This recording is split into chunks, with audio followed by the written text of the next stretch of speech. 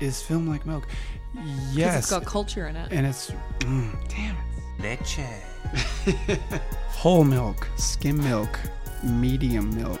I have nipples, Greg. Could you milk Could me? you milk me? Hi, and welcome back to Age Like Milk, the podcast where we decide if a film has gone bad in the mind fridge of your mind. I am one of your hosts, Parasita Taylor, and coming to me in a very stressful, security, severe situation is my good friend, David William Rogers. Hello. Hello, Paris. I will always love you.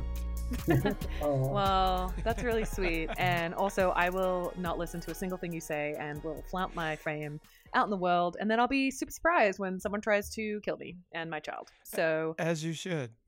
as I should. David, speaking of, well, Happy New Year, first of all. It's Happy our New first Year. 2023 episode. We're excited to be back. But, David, what is the film we are doing today? The film we are doing today is The Bodyguard, 1992, directed by Mick Jackson. And the writing credits go to Lawrence Kasdan, and he is responsible for the screenplay of Empire Strikes Back, Indiana Jones and the Raiders of the Lost Ark, Return of the Jedi. So this guy's been working, and he has written on some big stuff in the past. This stars Kevin Costner, Whitney Houston, Gary Kemp, Bill Cobbs. Pretty good cast. And at the time, this was a pretty big movie that had a really big soundtrack that only a few albums sold more copies of since to date. So this is, quite the film. Quite the film. And I believe that it's a trifecta that none of us had seen this movie before. Is that correct? Not I had true. not seen it. Oh, you've seen it, David? I'd seen it before. David. My mom Okay. was a huge Whitney Houston fan. So Okay. Yeah. Okay. I thought this was a 3 for 3 because this is one of those movies that was definitely on a list of mine somewhere where I was like, I should have seen this film. You know, it's Kevin Costner, it's Whitney. I don't know. I did not. So, okay. You just heard a third voice. So we do in fact have a guest today. No, it's great. You're welcome. So welcome back to the podcast, Jonathan Easley. Hey, great to be here. Talking Jonathan. 90s movies. I love it.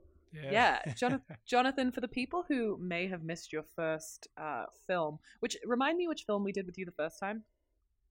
We did 4 Weddings and a Funeral last time. That's right, Yeah. because you had just come off set where Andy McDowell, Andy McDougal, I'm Andy losing my fucking McDowell. mind. That's right. Andy McDowell, I'm like Andy McDougal. No, you had just done a film with her in Orlando Bloom, and you had come back from Kentucky, and that's why we chose that because that's peak Andy. She looks hot. We had a great chat. I enjoyed that. But yeah, welcome back. For those who don't know you, can you give us your little spiel? Who are you? What do you do? What's your star sign? Yeah, I'm a writer. First, I guess. I was a reporter. Is that an air sign or a water sign? Oh, or what's that? no, I'm a just kidding. Capricorn. Oh, if we're doing that, I'm a Capricorn. just- I want to be very clear about that because I I am a love candy. Capricorn. Candy through and corn's through. great. I don't know what a Capricorn is, but you'll have to tell us after you tell us about the writing, because both of them seem like Yeah. important things to know about you. You know. Yeah, but yeah, no, I'm a writer. I was a reporter in Washington, D.C., and then came out here to write movies. And I've got one coming out next year that you mentioned with a thriller with Orlando Bloom and Andy McDowell. So that's what I do out here in LA. Nice. And you were just recently on the Blacklist, which is very exciting. Congratulations. Yes, thank you. Yeah, a script that you read like right when I finished it last year. Ended up on the Blacklist this year, so that's been really cool. I've got a lot of heat and interest around that now. So Yes. yeah, And pretty exciting. for those that don't know, what is the Blacklist? Can you describe it to maybe non-industry people? Yeah, what's the best way to describe it? It's an annual list that comes out, and basically they take a survey of a couple hundred, I think, studio execs, production execs, to ask them what their favorite screenplay is that they read that year that has not yet been produced. So it's kind of a list of some of the best unproduced scripts around Hollywood studio executives. And you have no idea if you're going to be on this list or not. There's no it's not like the Academy Awards where you get shortlisted. It's just a total surprise. It was a total surprise. I was surprised. Yeah. It was pretty awesome because I'd seen that list. I knew about the list, but I had no idea I would be on it. And obviously, coming out here to write movies, you see these writers that are on this list and their titles, and it's all very exciting. And it kind of feels like a cool kids club, like you've made it a little bit out here. So I was pretty thrilled and excited to have made it. Congratulations, man. That's dope. Thanks, David. Yeah. Yeah, it's very exciting. I think as well, I know you personally, we hang out, being a writer is a very like thankless job in some ways because you're oftentimes just like screaming into the void. The creativity is just, writing is not one of those things where you can be like the best writer because it's completely subjective. You can be a great writer, like our friend who wrote this film and, work on great projects and stuff like that. But it's really so much about like timing and who sees your script and where, what else is coming out at the same time. Is there an appetite for it? So I know a few months ago you were like, I don't know what I'm doing. Maybe like, am I doing the right thing? I'm out here in LA. Yeah, it might have even been just a few weeks ago. I don't know, but that I was feeling that way. So it can change quickly, but you're absolutely right. It's about finding the right people to promote your work, getting it to the right people. And honestly, I mean, I feel, there's obviously you need some sort of base level of talent and put in some base level of work to get scripts done, but there's so much luck involved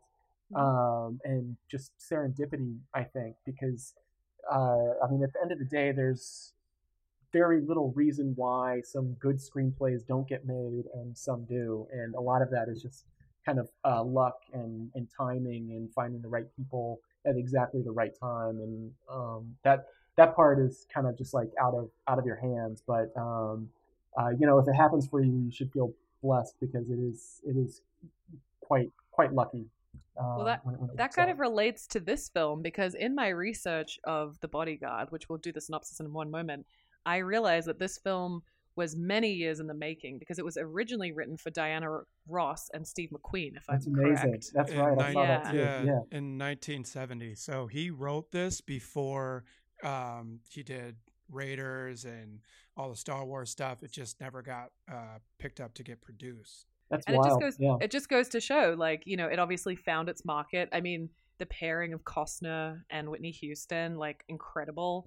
But the audience had to be ready for it, and it had to feel, the right moment. And in my reading about this project, it seems like they did, take the original script and then rewrite it a bunch, and then actually it wasn't working, so they returned to like more of the original storyline, and that's the film that we know today. They didn't actually change it too much, which is incredible. As a writer, I'm sure you're like, once you sort of like sign a deal with the devil and a production company takes the script or an actor has it or a director, it's like, it could be very different from the idea that you had, slaved over in your room alone creating. Absolutely. The other thing I heard about that is that I think Kevin Costner and Lawrence Kasdan worked on something years before this, and Kasdan gave Costner the script, but Kevin Costner wasn't Kevin Costner at that point, so he was not even a star enough to carry the movie. So Costner wanted to do it from years before, but obviously it took a few years for Kevin Costner to blossom into the star that he became. So he was a pretty big star at the time, right?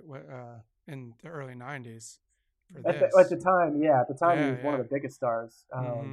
But coming off a pretty hot run. But I think when he initially read the script, he loved it and wanted to do it, but wasn't big enough to get it made. See, timing, all about it. Talent was there, story was there. Well, let's talk about the film a little bit more. So we usually do a synopsis. I honestly can't remember who did the last one. Since I had never seen it, I will give you my fresh synopsis because it's always funny to hear, a first-timer recount the film. So this is a film, it's right there in the name, about a bodyguard. Whitney Houston plays kind of a version of herself named Rachel, who's this like actress. She's a huge Hollywood star. She has this Barbie. She also sings, and she has this young son, and she lives in this glorious mansion, which I was like, for sure that's a hotel. But then I looked it up, and no, it's just a straight up mansion, and that is my hashtag goals. Beautiful pool, all this stuff. But she's been getting death threats. And so Kevin Costner plays this like really amazing, he's this bodyguard security expert, and he kind of gets connected to Rachel's character, or Whitney Houston's character, and he becomes her bodyguard. And there's a lot of tension. Rachel doesn't want it to feel like a prison at her house, and she doesn't, she likes being spur of the moment. So she keeps getting these fucked up letters. The filmmakers kind of trick us thinking it's this one weird sort of blonde guy who like is a bit of a for lack of a better term, panty sniffer type freak. I think there's like one thing where like some of her like costume rips and he literally picks it off the floor and like sniffs it, and you're just like, oh, he's got like a weird locker, super fucking weird. But they catch him. But then at the same time, you know, Kevin's character takes her out to this like remote cabin where he grew up with his dad, and somebody shoots her sister, and it turns out like her sister was in on this plot to, you know, kill her, purely jealousy. And we come to find out that actually the murderer, the guy like stalking her, is one of Kevin Costner's character's friends. And I want to ask about that. So anyway, Kevin puts his body on the line, and sorry, his name's Frank Farmer, great name. And yeah, he has to jump in front of Whitney's character at the Academy Awards, and then they kind of, at the end, they kind of kiss, and she gets off this private jet, and then it's a little bit nebulous. It's a bit like, will they, won't they? I don't know. And then he's like still a bodyguard. I don't know. It was weird. So that's the film in a nutshell. So guys, well, Jonathan, you had never seen it before. Mm-hmm. What's your first impression of the film? Did you know, vibe with it? Was it's kind of long. Yeah. You know? Yeah, it was a little bit long. So like a few things. I mean, first of all, it's just fun to go back and watch like 90s movies. This is like early 90s too. So it's got like a whole early 90s vibe, and I love the world that it takes place in with just the high end of like music production. It ends in this, you know, big spectacular Academy Awards thing, and that all that is fun. Kevin Costner and Whitney Houston are obviously fun to watch, and we can talk about their chemistry later. But like kind of plot wise, I thought we've got like, it's kind of like two movies. It's a thriller and it's a romance movie. And I thought the thriller portion of it was ridiculous. And I thought the romance part was very strong and kind of like the heart of the movie. And maybe they should have just made like a rom-com about these two, because the thriller stuff was I didn't like that stuff. Can you go into some detail? I want to talk about that. Why wasn't the thriller part good? Why, like, was it unbelievable? Why was it a little bit ridiculous? So we've got this the plot turn. First of all, they do the whole sort of thing where they try to throw you off, where you've got the panty sniffer guy who we just see him doing creepy things, and there's really no point in the movie for him other than to throw us off. So it felt like a little bit manipulative. Okay.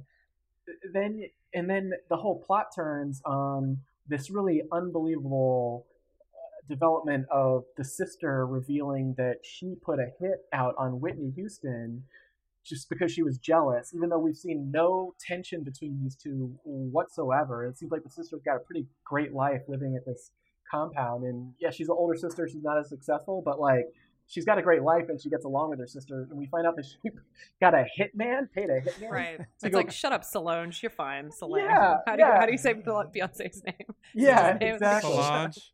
Yeah. And so it's like, I mean, I could understand her maybe like grumbling to someone like, oh, my sister thinks she's like hot shit or whatever. But to put a hit on her, that I was like, come on, no way. And then it was just sort of then the guy that it ends up being, the other bodyguard guy. Yeah, who Kevin Costner knew. I think they were both in the Kevin Costner was in the Secret Service prior. Yeah, and you were two different presidents, and I think what is his name? Thomas Arana Portman. I think he was as well in the Secret Service. Yeah. So a bodyguard that Kevin Costner knew from the past, that shows up at this one party, almost kind of like tries to rape Whitney Houston in a really cringy scene that was also unbelievable, because Whitney was trying to make Kevin Costner jealous by going off with this guy, and you would think she would go have a drink and be making eyes at Kevin Costner, but she takes him back into some room and starts to hook up with him, but then it gets really creepy with this like almost rape. And then that guy is the one at the end who's trying to kill them all. That stuff didn't work for me at all. The biggest part to me why I thought it was a little bit ridiculous is because Portman, he's at the lake house, kills the sister who was, the financier of this thing, and then he just doesn't stop. You're done. Yeah. The person, you killed the person who paid you, so like the hit can be over with, and you're not risking the biggest part of like being a hit person is the risk, right? That's why you get Mhm. paid. So your job's done there, and he just keeps pursuing it, and then he tries to do it at the Oscars, like Yeah, that with a camera, with a Yeah, gun camera hidden pistol. inside of a fake It- video camera. yeah, that part to me it was was- far fetched. That was Yeah. far-fetched. Yeah. It was. I agree with you, and I think maybe that's where the long runtime comes in, is that they were actually squishing two movies together. But Yeah. it's funny, like the last movie we kind of did before we took a break for the holidays was this movie, The Family Man, with Nick Cage, Mm. and David was like, I kept thinking like that it was gonna turn dark, like this movie. Yeah. And I think it's like sometimes you do watch like a cute movie and you're like, oh, imagine if this was actually like they were trapped in a basement or there was like some kind of twist. Yeah. And this is what that movie did. It was like, what if, she falls in love with the bodyguard, but also it's fucked up. Right. It's like they kind of like asked that question. And listen, I think this movie is considered a classic. The reason I suggested we do it is because during the holidays when I was texting you guys, it was like trending on Twitter or something. Like everybody was home watching this 1992 classic, apparently. So, Interesting. yeah. Well, it definitely had a massive like cultural impact because, like you're saying, David, it's got it's I think still the biggest selling soundtrack of all time. Mm. Yeah. It was like it made like $400 million at the box office. Like the poster is iconic. The song, "I Will Always Love You" is iconic. Oh, there's a bunch of songs on the soundtrack that are Yeah. iconic, and then two icons in Kevin Costner and Whitney Houston. So yeah, that makes sense. To your point about the I Will Always Love You. So the original song was not I Will Always Love You. It was a different song that was being used for a different movie already. So what was it? It was Kevin Costner loved I Will Always Love You, asked Dolly Parton if they could use it. And she's like, yeah, fine. And he's like, I don't even care if it's like a record or whatever. I just love the song. Let's do it. And then it became, this monster hit for Whitney Crazy. Houston. Mm-hmm. Yeah, the song that they originally wanted, which is something like Heartbreak something, I don't know how this happens because you'd think that like studio heads would be talking to each other and you have to like license things, but it ended up in a movie that came out I think the year before called like Fried Green Eggs or Green Eggs and Ham or something. It was Fried Green Tomatoes. Fried Green Tomatoes. I almost got there. Yeah. So yeah, I'm with you. It doesn't feel like a musical. Obviously, it's not a musical, but music plays like a heavy part in the film. And I don't know if we always see films like this that have like, maybe not less now, that have like music kind of running through it, unless it is specifically more musical-ish.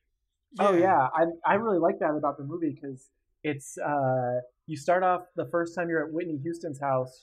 She's doing that big practice session for a music video, or maybe they're filming the actual video at her house, and there's like all the dancers and the dance director, and then it's so 90s that she has a music video release party that she performs at and everything like that. So that stuff I love that stuff.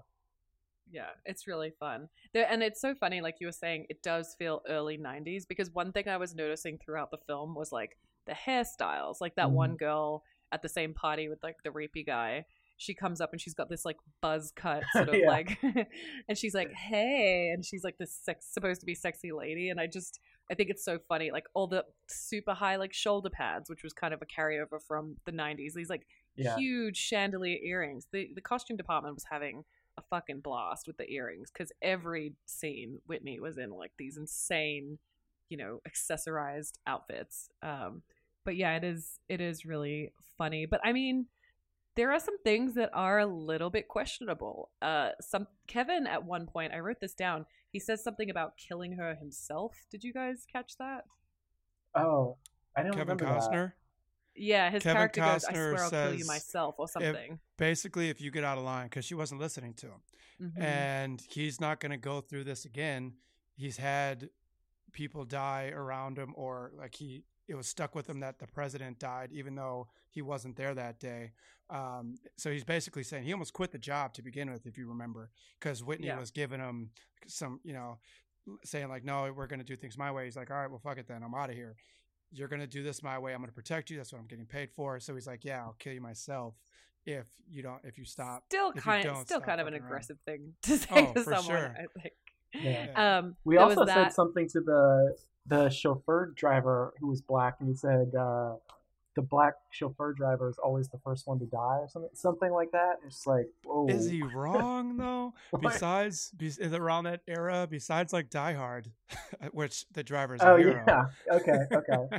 Yeah. Like, yeah. Maybe that was. It's still questionable. And then the other thing that was like kind of questionable is there's like discussion about one of the governors, and he's like with a girl, and he's like, how old is this one? And he's like, maybe 18. And I'm like, oh, we're just glossing over this molestery, creepy governor. Okay, cool.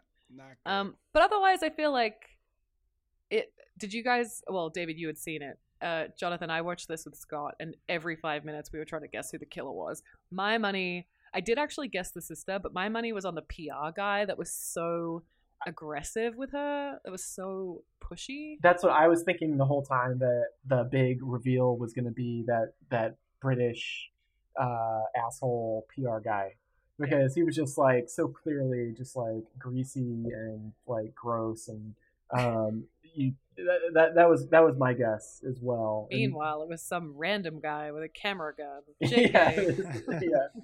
Yeah, that's so random. I was thinking about this. So the panty sniffer today, it would have been dismissed immediately, or after like taking a sample to the lab because of DNA, because he jerked off in her bed. Right? So they could have taken that once they found him, gotten a sample of his DNA and be like, no, this this was the guy, or it wasn't the guy, and the timing was different. So just interesting with newer technology. Well, and also like nobody really has a cell phone. Like there's one point in time where Kevin like leaves the Fontainebleau hotel room and comes back and she's gone.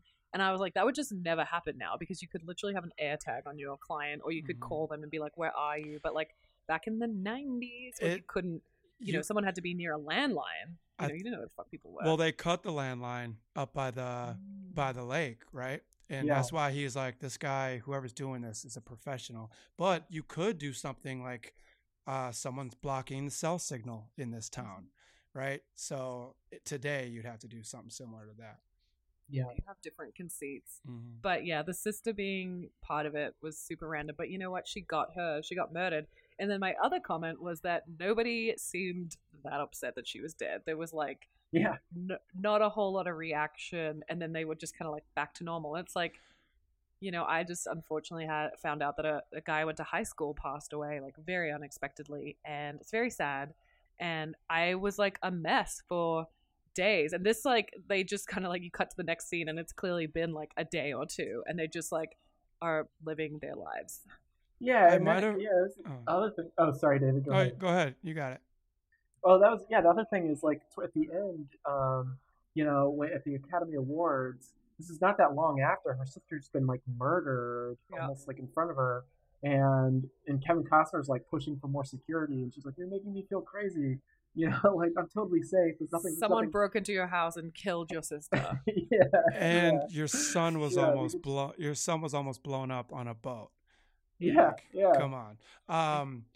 She's like, don't cramp my style, guys. I'm free. Let me live. They didn't have the discussion though, right? Kevin Costner never admitted to Whitney that her sister told her all that stuff, right? They just fast forward. They show the funeral procession, her in dark glasses. They never were like, yeah, it was her. No, there was no mention of that, because I was curious if that was going to be like a big thing going forward. She'd be all broken up at her. So they did cut.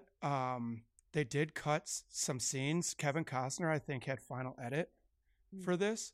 And one of the issues was that, and Jonathan, you were talking about like their chemistry on camera. So they thought in the initial cut, the director's cut, that the chemistry wasn't there. And the first views by some, small audiences, it wasn't good. So they cut out a decent amount of Whitney's lines and then did more close-ups on her to build that chemistry between them. So maybe that was one of the things that they had a conversation and they were just cutting out some of Whitney's. That's interesting, because I would say that I couldn't necessarily tell if they had good chemistry or not, really. I don't know if that's just because we're watching it 30 years later, and maybe at the time it seemed like they did, but anyway, I couldn't tell. I will say Whitney was great, and this is like her first film role, and she was just like totally at ease. And granted, she was kind of playing herself in this movie, which is a good first film role, and maybe it helped her to be sort of at ease. But I felt like she was great, and in sort of the romantic scenes, I thought she was totally like flirty, believable, at ease. I didn't feel the same way about Kevin Costner, and maybe that was just sort of his character was meant to be this A little like stoic. grumpy, yeah, stoic guy who's just I just drink orange juice and throw knives and always angry about the job or whatever. But like I did not feel on his end that there was like I was surprised that anyone would be like attracted to him and wanting to spend more time with him just because he was just such a grumpy loner. She asked the director if she should take acting lessons, and he said absolutely not. I want you just as you are. Mhm. So, and she's like, all right, and then she just came into it like fresh. Yeah, she was great. I thought she was like better than him in it. We're telling him you said that. It's never gonna be the next movie. Right. Okay, so this raises a great question though, because you're talking about the chemistry. Let's talk about their relationship. So he is a hired bodyguard, and she fucks him. Spoiler alert. That's And one then of the she- notes I had. So I was going to ask you too. After they bang, should he be taking payment anymore? I mean, Right? That's a good question. Yeah. Okay, we Yeah, just but- had this intimate night, It's and just I'm boyfriend protecting you. duties from then on out, So yeah. exactly. So, and boyfriend duties are mostly. I'm not getting $3,000 for my girlfriend a month, right? To hang out no, with it's her, or $3,000 a week. A week. Actually, Yeah. So, I was like, once they bang, is it free bodyguard duty? See, I feel like she would have been fine just with the same arrangement. Just like you're still the bodyguard, but we're kind of like dating now or whatever. But he got all weird about it in the morning, and he was just like already had his suspenders on. He's like, I can't believe what I've done. Just like having a meltdown about it. It's like just relax, man. Like it's our, like I don't know. I felt like they could have just gone on. As I He like- did go there quickly. I like when I Google like how much the money was then that's now. So he was making $6,372 a week to be body on the line. I feel like that's pretty cheap for a full-time security guard. I feel like it should be more for how like famous she was. I don't That's know. in nowadays dollars. It would Yeah, be so six- $3,000 in 1992 is like 6,000 with inflation and stuff. It's like $6,300 ish. It's Yeah, about I mean, double.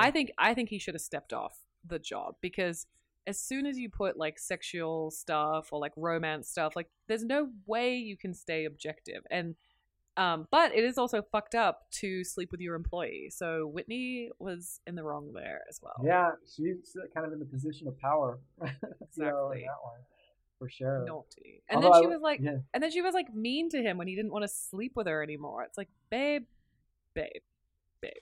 Yeah. She was feeling she- that Kevin Costner with the hamburger meat hanging out of the shirt. She can't help it. She couldn't resist that samurai sword that cuts the scarf. Which That is was a such- great scene. I loved that scene where he's like, she's got the sword to his chest, and he like slowly pulls the scarf off and then throws it up, and then it just like cuts without even hardly touching it. It just like Yeah. falls in half. That was pretty cool. Also, would Kevin Costner's character in this just be considered a straight up neckbeard in 2023? Because he lives in a basement, he's got like no furniture, and he's got a fucking samurai sword. Like, if I walked into someone's house, I'd be like, that's a hard no for me. Let alone want to bang that multiple times. Like, she's so butthurt that he's like, nah, I'm Yeah. outta here. Yeah. And he's got like Secret takes her Service to, wasn't like, a paying that old-time well, I guess. samurai movie, and he only drinks orange juice and Yeah, this guy Well, that's not sucks. true. That's not true. He had a beer when That's true. after the movie, and I took a note because the continuity department kind of missed this. Stop me if you guys know where I'm going. But he's got a full beer. Waitress comes up and goes, "Sir, do you want another beer?" And he's like, "No, I'm okay." I noticed That would never happen at a bar. It's literally yeah. a full beer. And she stopped, and I was like, that's I feel like they were trying to make the drinking like a thing with him because like at first he was like, we're declining all drinks and only having orange juice anytime anyone asked him. But then he had one beer, and I saw the same thing. It was a full beer, and the waiter or waitress comes along and is like, "Can I get you another one?" I feel like they inserted that to show that he's responsible and only has one drink at the bar. Like, okay. no, I'm good or whatever. Yeah. And then, but then later when he's really distraught, he pours the biggest screwdriver I've ever seen. It had like 7 shots of vodka and then And a he little was bit of orange juice in it. he was drinking with his dad at the cabin, I think. Oh, when that's they were right. playing Yeah, chess, he might have been drinking. So the way 100%, if his glass was like almost empty and they said that, it probably wouldn't have stuck with me because he's like, yeah, I'm being a little responsible. But I took it as too that he doesn't drink on the job while he's maybe working. that's it. Like that's like good. he's not going to let that affect him or dull his senses. That's good. That's probably what that is. I think now that you say it, that's right. That's a good driver. Jonathan, as a writer, I also write, as you know, and it's hard sometimes to get information about characters out. So I had to laugh a little bit when they were up at the cabin with the dad, and the dad's like, gives like basically like a rapid fire backstory of why this guy is the way he is. And like, when we lost Catherine and then we buried her, and they were super close, and he's always been. It's just like, it's funny. I get it. You have to shoehorn it in, but I think now that I watch so many movies and I read so many scripts and I write my own stuff, I'm so cognizant of like how we deliver people's information, and just sometimes it's just dad giving you the full backstory. That was an absolute just like purge of just like biographical detail. Yeah. It's like, oh, he was good with the women. Oh, he played wide receiver. Oh, like one after another, just going on like that. So even Lawrence Kasdan, I guess, has to do that sometimes. I think he could have left out the women part because obviously he was like 2 sisters, one rich and famous was getting at him. They probably could have left that piece out. The audience is smart enough to get that. But I did like the part his dad was talking about the fear, and you had the scene where Kevin Costner's kind of like looking out the window, and he said he never wanted to be afraid, and anytime he was scared, he was going to keep doing the thing until he wasn't fearful of it anymore. So I did like that line, but to your point, they probably could have left some of that stuff out because. But I also wrote down where he's like, the dad was like, he said to me, "How come you never hit me?" And I'm like, no kid in the history of the world has ever said that to their parents. You know what I mean? Yeah. Like, I wish you beat the shit out of me more so I was better at life. Like, that's going to be... You could have tweaked that to make him... Yeah, you could have said a ton of different things to install that fear conversation. That's like a wishful boomer thing that's like, wow, I wish they bring back the strap in the classroom. And we're like, no, actually, that's going to be no. Let's talk about the violence in the film, because there are some violent pieces. Most notably, listen, Kevin is, we've been through it. He's a complicated guy. He's got a lot of layers. He, at one point, goes into the kitchen and asks somebody to clear the area. This like kitchen hand who's just like sitting having a cigarette break, and the amount of blood this man bleeds, there's like a splatter on the wall. He beats the ever-loving fuck out of this guy because he didn't move and he backtalked him a little bit. I'm like, borderline, this guy's unstable. Like, legitimately, he is a orange juice drinking, basement living, samurai sword having guy who wishes he was beat more as a kid. I don't know. Maybe he's the murderer. I don't know. Basement living. Oh my god. That was a brutal scene where you just beat that kitchen worker. It was like kind of like that kind of took me. And then also the kitchen lady comes over and she's like, "Stop it! Stop husband. it! Leave my husband alone." And then when he gets in the fight with the fellow bodyguard who's also there, that was like a knockdown drag out where they're beating the hell out of each other, smashing up the kitchen, and then Kevin Costner throws knives right at his head. And then the guy just like next minute is his best friend who's like, "I respect you.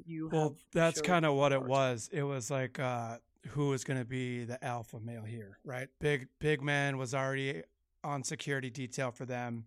He started swinging on him. Kevin, elusive, punched him up a little bit. Big dude couldn't take it, pulled the knife. Kevin was like, "Really?" Throws the knife, so we see him throw the knife again because he's an expert knife thrower, and then it sticks next to him. And I think it was more like a respect thing for the big guy to be like, all right, because then and then he's like, now they're a team basically from then on. let's imagine like the job posting that we see online for this job, like may include physical altercations with your coworkers, you know. Just that was silly, but I do really like that actor, the guy that played the other bodyguard. He's really fun. Oh He's yeah, in Dumb and Dumber too.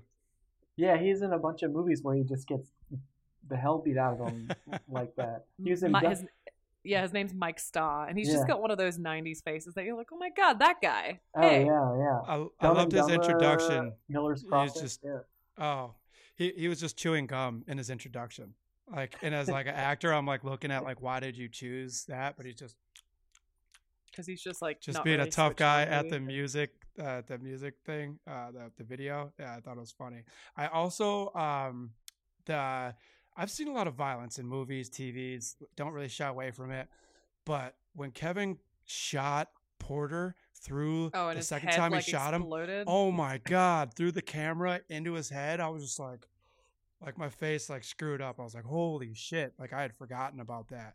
It's pretty graphic. It's pretty graphic. It's kind of like peppered in there, I think, to be shocking. Like to your point, Jonathan, I don't know if they necessarily did a great job genre blending as well as they would have liked, but it's almost like they've got these like soft scenes where they're like looking at each other, and it's a lot of like soft lighting and eye contact and blah blah blah, and then you've got like interspersed these like fucking hectic like blood, beat 'em up violence, and it's just, I think that's where this movie kind of falls down for me. It's like it's a bit confused. Like, what are you? Because I thought it was a romantic comedy type thing. Like, yeah. There was also like, aside from like graphic violence, I didn't think the rest of the action was very, even for like 92, I felt like it should have been better. Like there's like in one of the opening scenes, like Kevin Costner's chasing an SUV across the property, and I don't know what his plan was, if he was gonna jump on the roof or something like that.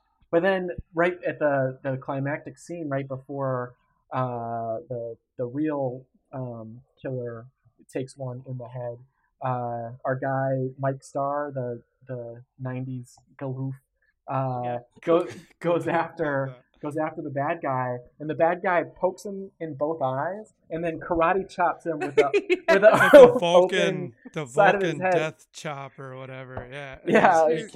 This dude's like 6'8", 320, and he gets knocked out from a neck chop. Just a neck chop. Yeah. It's like, too good. No, that would work on that guy. It's too. This is the '90s though, where they're like, oh, if you get the guy in the right pressure point, like he's going down. Right. This is.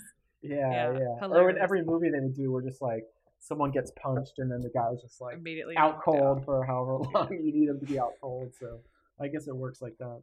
Let's talk about representation in the film, because we do a lot of these movies, and one thing I will give credit to the film is obviously you've got quite a few strong people of color, in leading roles. I think Whitney did amazingly. Do you guys think that there, obviously there's always been a lot of like backlash, like in the early days of like TV and stuff with biracial couples. Do you think that 1992 audiences were fine with this? I mean, it was meant to be Diana Ross and Steve McQueen, so obviously there was always meant to be like the question of race, like a part of it. Did anything sort of stick out to you guys when watching this film? Did it make you think of anything? David, love to hear your perspective. Yeah, just a part of the script, there was no indication of any interracial relationship in the script. Now, having, talking about McQueen and Diana Ross, they probably took from that and were like, all right, let's do Whitney and Kevin Costner. But no, I like the fact that there was just a diverse, cast here, family members, friends. Everybody was just kind of just going about, their storyline and just existing in the same world. And it was never hinted at like, oh my God, big deal, we can't make out or have sex or whatever. And Whitney was getting at Porter too, who was a white guy. Right. So I like the fact, and it didn't really cross my mind throughout their chemistry and their relationship throughout this movie that it was a biracial relationship. What about you, Jonathan? Any thoughts? Yeah, I mean, it was just interesting, that they didn't even mention it. It wasn't even like there was no plot line about it or dialogue about it. It was just sort of like a natural thing. These two people are attracted to each other and became like romantically involved. And there was not even any, like culture clash because they came from different backgrounds or anything like that. It was just kind of like I kind of liked that it could definitely open for them to take it in that direction, and they just didn't. It was just sort of a love story. Yeah, that's the true definition of equality, is right. It's just a story about people. It doesn't really matter what they look like. I did think it was interesting that she was in the position of power and he was not, and he was the white guy. And I wonder what that would look like if it was flipped, if there would have been like a different kind of reaction. But I think also because Whitney was so like on the rise at this time, it just makes total sense. Like, she's the starlet, she's the queen of this film. She carries a lot of power. So yeah, it's just something I thought we should bring up because we do always like mention if there are people of color. It was a pretty diverse, at least from a black and white perspective. I feel like not necessarily, Asian representation, but David knows we can't win them all. So. Can't win. A win is a win, as they say. A win is a win. A win is a win. Well, it's getting a little long in the tooth. Was there anything else that really stuck out to you guys? Speak now or forever hold your peace. The beer being full. Samurai sword. Samurai sword. Yeah. The samurai sword and the scarf to me that was pretty awesome. That was pretty great. Cool. And I do think because we did something you're going to implement in your dates now? You just like buy a bunch of scarves. Just bodyguard it. Samurai sword over the TV. Yeah. Yeah, but I will say. Cut to Jonathan's like, so I cut off my hands by accident. Yeah, exactly. My TV is cutting off. Yeah, it seems like that's going to lead to a hospital visit.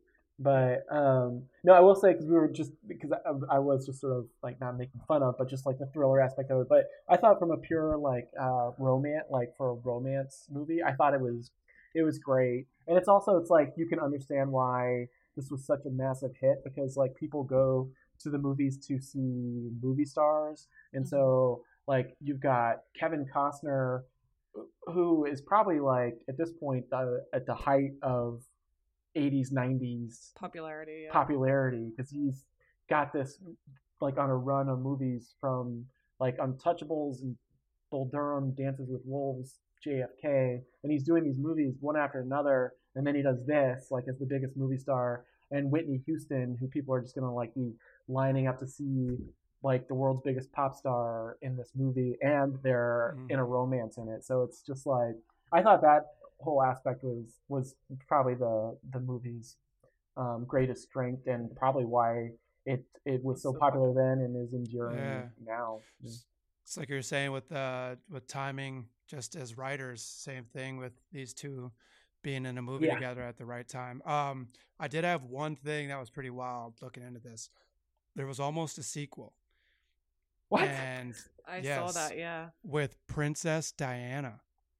And the character was loosely based on her life. And she said, I think it was 3 months before she died, that, go ahead and do the script. And when it's ready, I'll be in a really good spot, she was saying, because things are about to change for me, probably the breakup. And then Costner had a second draft of the script 3 days before she passed away. Oh my God. Yeah. That's crazy. I had no idea about that. Yeah. That's insane. Can't even imagine what that movie would have been like. Yeah. Like, and also, I mean, can I just say quickly, that's tragic, and also it's so tragic that we lost Whitney so young. I think she was in her late 40s. I think she was like 47 when she died. She died in 2012, right? So 10 years ago. So I wonder if that's why the film was having a resurgence last year, because it was kind of like the 30th anniversary and then also the 10th year anniversary of her dying. And she is so beautiful. Every single scene, I was like, this woman is a goddess. She's flawless. I'm so glad that she did this film because I think she does a great job. And that voice too. Chills, and you can see like there's close-ups of her singing. Oh, sorry, David. Oh no, go ahead. Oh, there's just close-ups of her singing in the movie, and you just see her throat and tongue and lips quivering and her technique and everything like that, and it's pretty amazing. So talented. So talented. Gone too soon. R.I.P. Whitney. Miss, well, it is getting to that time, guys. We're starting to wrap things up, but before we do, Jonathan, I know you gave us some wise words before, but it's been, I think, about 8 maybe 7 months since we last spoke to you. Do you have any newfound wisdom as you move through this career in LA? How long have you been in LA now? About a year and a half now. Yeah. So when we met you, when we talked to you last time, I think it was like kind of around your 1 year mark. So like, what do you feel like? What can you share with people out there? Because we do have a lot of industry folk that listen in, and also people from outside the industry. Yeah, I mean, I would just say, just based on my experience, it takes time, and it's like it can be frustrating and slow, and that's okay because things will also happen, and they can happen quickly. But yeah, like you mentioned earlier, I've only been out here a year and a half, and I've had stretches where I was just like, how am I going to make this work, kind of thing, and just it's never just doesn't move at the speed that you want. It's just going to be move at the speed that it happens. So I guess maybe I'm giving myself advice. You listen to back, like, that guy's pretty smart, actually. I should do that. You gotta stay in it, Patience. People drop out all the time for various reasons. I was having a meeting today with someone, and we were saying, like, if you're in the business, you're in the business. It's a drug. Some years you might make $1 million. Wouldn't that be nice? And some years you might not really feel like you have any traction, but it is a cycle. And yeah, I love what you said. I think you do just have to keep going. Jonathan, where can people find you? I know you're not really big on the social medias, but where can they okay, first of all, where can they see your film? Do you know where it will be released? I don't know yet, but I'll know soon. They're finishing the final cut, and there will be they'll have a distributor hopefully announced soon. Yeah. Current title is The Red Right Hand. That's right. So keep an eye out, because that's our friend Jonathan's film, and I'm sure it's going to be awesome. I think we should have a viewing party, honestly. We should probably rent out a theater and do like a whole thing. That'd be really fun. We'll do it. Yeah, let's do it. Awesome. But yes, if people want to find you on social media, do you have any handles? Oh, yeah. You can just Google Jonathan easily, and my Twitter or Instagram will come up. Perfect. So, yeah. I don't spend a lot of time on it. Well, I do. I spend a lot of time looking and lurking, but I don't spend a lot of time exposing myself. Being a porter. Just know that Jonathan's out there looking and lurking. Like Porter in The Bodyguard. Exactly. All right. Well, it's that time of the episode where we have to give someone from the cast or crew a shout out. Jonathan, I don't remember if some crazy lightning out there. Yeah, I just saw that. Yes. So David, why don't you go first? Yeah. I'm going with Bill Vitagliano, another sad story. He's transportation department, and he actually passed away on this film. He was 33 years old, and he was crushed between two lighting equipment cranes when one of them malfunctioned in an LA parking garage. Oh my God. Yeah, we hate to hear these stories. Unfortunately, they do happen, and we always talk about it on this podcast. It takes a village to make these movies. So like when you lose one, it's really felt, and yeah, it's just really sad. He went when he did. He was The Bodyguard. He did White Man Can't Jump, Beauty and the Beast, The Addams Family, The Hunt for Red October video game. So like he was doing his thing, and he was making his way. His last two were White Man Can't Jump and The Bodyguard. So yeah, gone too soon. So Bill, we appreciate you, and thanks for everything that you did and contributed. Yeah, it's sad, isn't it? I mean, I feel like sets, now are very safe and whatever, but then you hear of tragic shit. Like, it's only a year and a bit ago that someone died on the set of Alec Baldwin movie where a gun malfunctioned, and then there was another woman who was killed on a train track or maimed on a train track, a stunt driver. It's so terrible. And, I think as we move through filmmaking, security is getting better and better. I have a few friends that work in health and safety at Netflix. They are so diligent about things, but of course freak accidents, malfunctions can happen. So Bill and Bill's family, if you ever hear this podcast, which seems like a long shot, but we do see you and we do appreciate you. Who do you have, Jonathan? Who do you want to shout out? That was a beautiful one, David. Thanks for that one.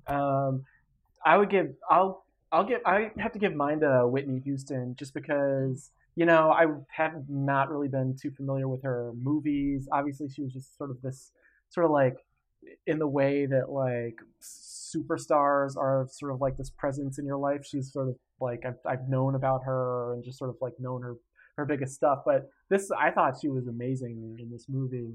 And then obviously this movie, like, it came out in '92. I think she married Bobby Brown that year, and it's sort of, I mean, it seems like this was sort of like the pinnacle for her, coming off this massive like pop career and then having this giant movie.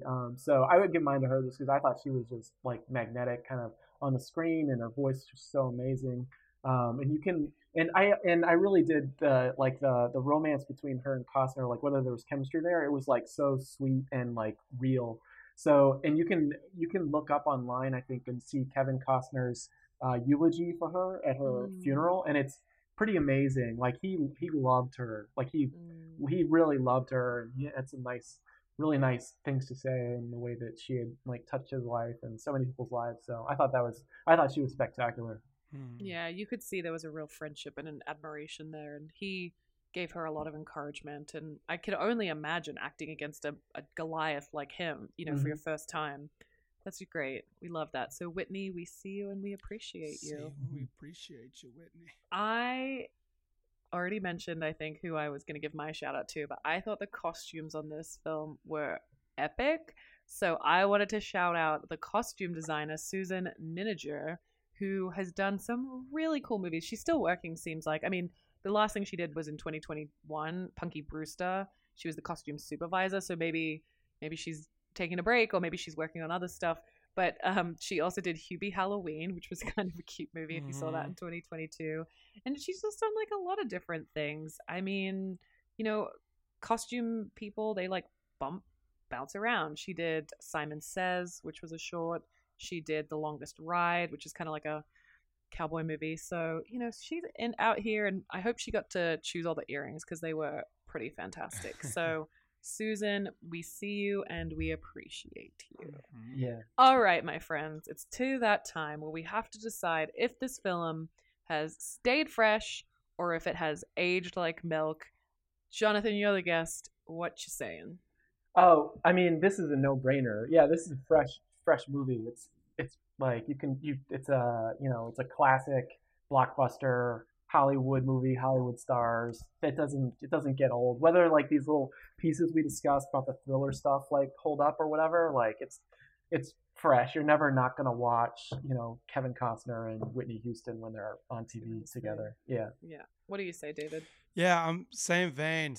I'm gonna say this is a milk with some Kevin Costner orange juice sprinkled in. It's got a little vitamin C. It's going to keep you a little bit healthy.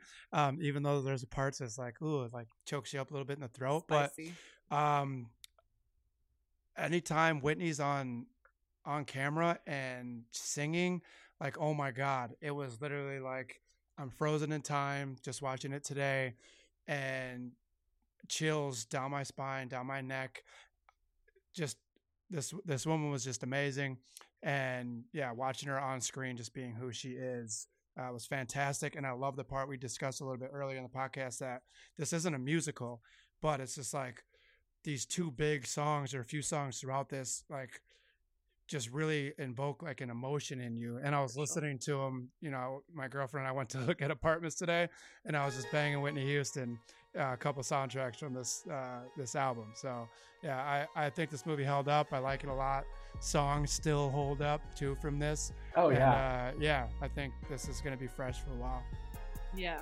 Well, I was going to say, I do feel like it's two milks blended together. It's like you've got a strawberry milk and a chocolate milk, and it can't really figure out its flavor. But that's really more to do, I think, with the genre blending that we discussed. Kind of works, kind of doesn't. But of course, I think this film is, I would still drink this milk.